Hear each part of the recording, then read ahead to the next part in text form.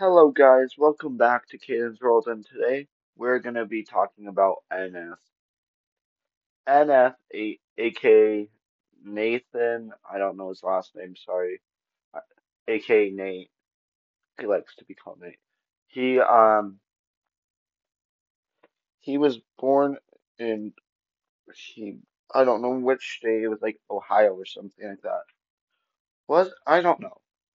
It was somewhere. It was like, but he was born. His parents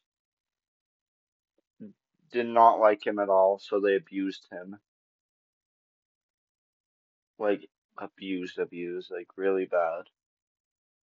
He had a really sad life, and he knew was he did he didn't know what to do with his life. He wanted he had depression, so because his parents abused him. He doesn't have it anymore though. He used to, but now it's all good. He is now a rapper, a famous rapper. His parents don't really care about him that much. He has he's a really nice guy.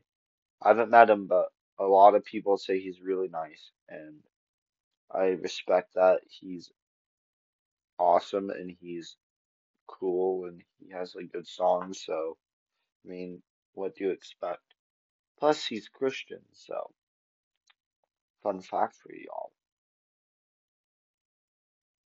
which means he believes in Christ.